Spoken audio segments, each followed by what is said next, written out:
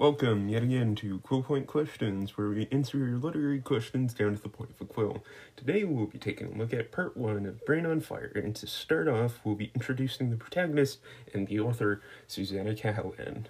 Susanna, as the memoir starts, is a 24-year-old journalist employed at the New York Post, working away at the job she's had for 7 years, no matter how hectic it may be. As she works tirelessly, things seem to come more and more undone in her mind. Delusions and paranoia, only to name a few phenomena, mark the beginning embers of the titular fire in her brain. Once the fire in her mind starts to burn bright, her divorced parents take it upon themselves to try and bat out the flames before they burn up the mind of their daughter. The fire Susanna faces isn't that much of a metaphorical fire when speaking in terms of brain illnesses. It's anti-NMDA receptor encephalitis, a neurological disease that attacks NMDA receptors inside the brain. It starts small and then expands out in a fast and furious way, much like an actual fire. The symptoms can range from changes in behavior to seizures, loss of consciousness, and damage to cognition. Those with the illness, who interestingly are most typically women, usually experience a large part of known symptoms that the disease can bring.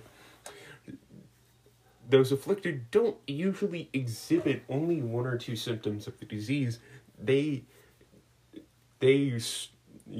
most normally display the whole range. It is relentless and it is dangerous, again, much like an actual fire. While afflicted with such potent disease, Susanna isn't the one who makes all of the choices in her life. That duty, as aforementioned, to a lesser degree than I probably should have in the introduction, goes to her parents, the closest family that she has. The choices that they make, getting her to doctors, referring her to a hospital, etc., are strictly positive for her, as those decisions are made solely in the interest of getting her back onto the right track in terms of recovery and treatment from the disease. She might try to fight them, but as her brain is literally trying to fight itself within the most critical areas of functioning that it has, she is absolutely far from the right state of mind to make major decisions about practically anything. Speaking of decisions made without Susanna's input, I snagged an interview with one of her parents, her mom specifically. Don't ask how. So, what are your thoughts on how your daughter has been acting recently? She's not at all herself, and that scares me. Something's wrong with her.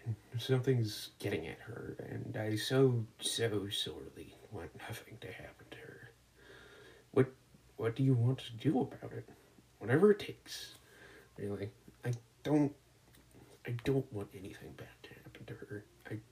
I know I worry too much about some things, but I just want the best for her.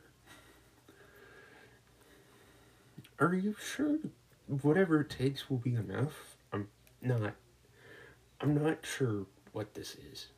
I'm not sure what must be done, or how fast that must be done or what exactly we even can do, but I just know that I will make the choices and take the actions that I can for her. All my thoughts on Brain on Fire so far can be summed up in one word: interesting. The prose style, the topic at hand, everything. It's so wildly interesting. I cannot wait to see where the novel goes. I can't quite describe what draws me to it, but it's just the combination of everything, just how each piece of the novel, the writing, the topic, the themes, everything, how all of that falls into place. It's just far and above probably one of the most interesting pieces of literature that I have read recently. Basically, in the extent of my recent memory, this is one of the most interesting pieces of literature that I have read. And it just sparks a lot of questions for me. Like, how will Susanna's disease exactly be treated? How will this disease affect those close to her? How might she be affected by the disease after she recovers from it? Like, in general, what is going to happen? I just want to read on. I just want to read more of this. It's so intriguing. And all this and more stands to be answered. With my input and intense intrigue put forth, I'll feel free to say this is Cool Point Questions, signing off.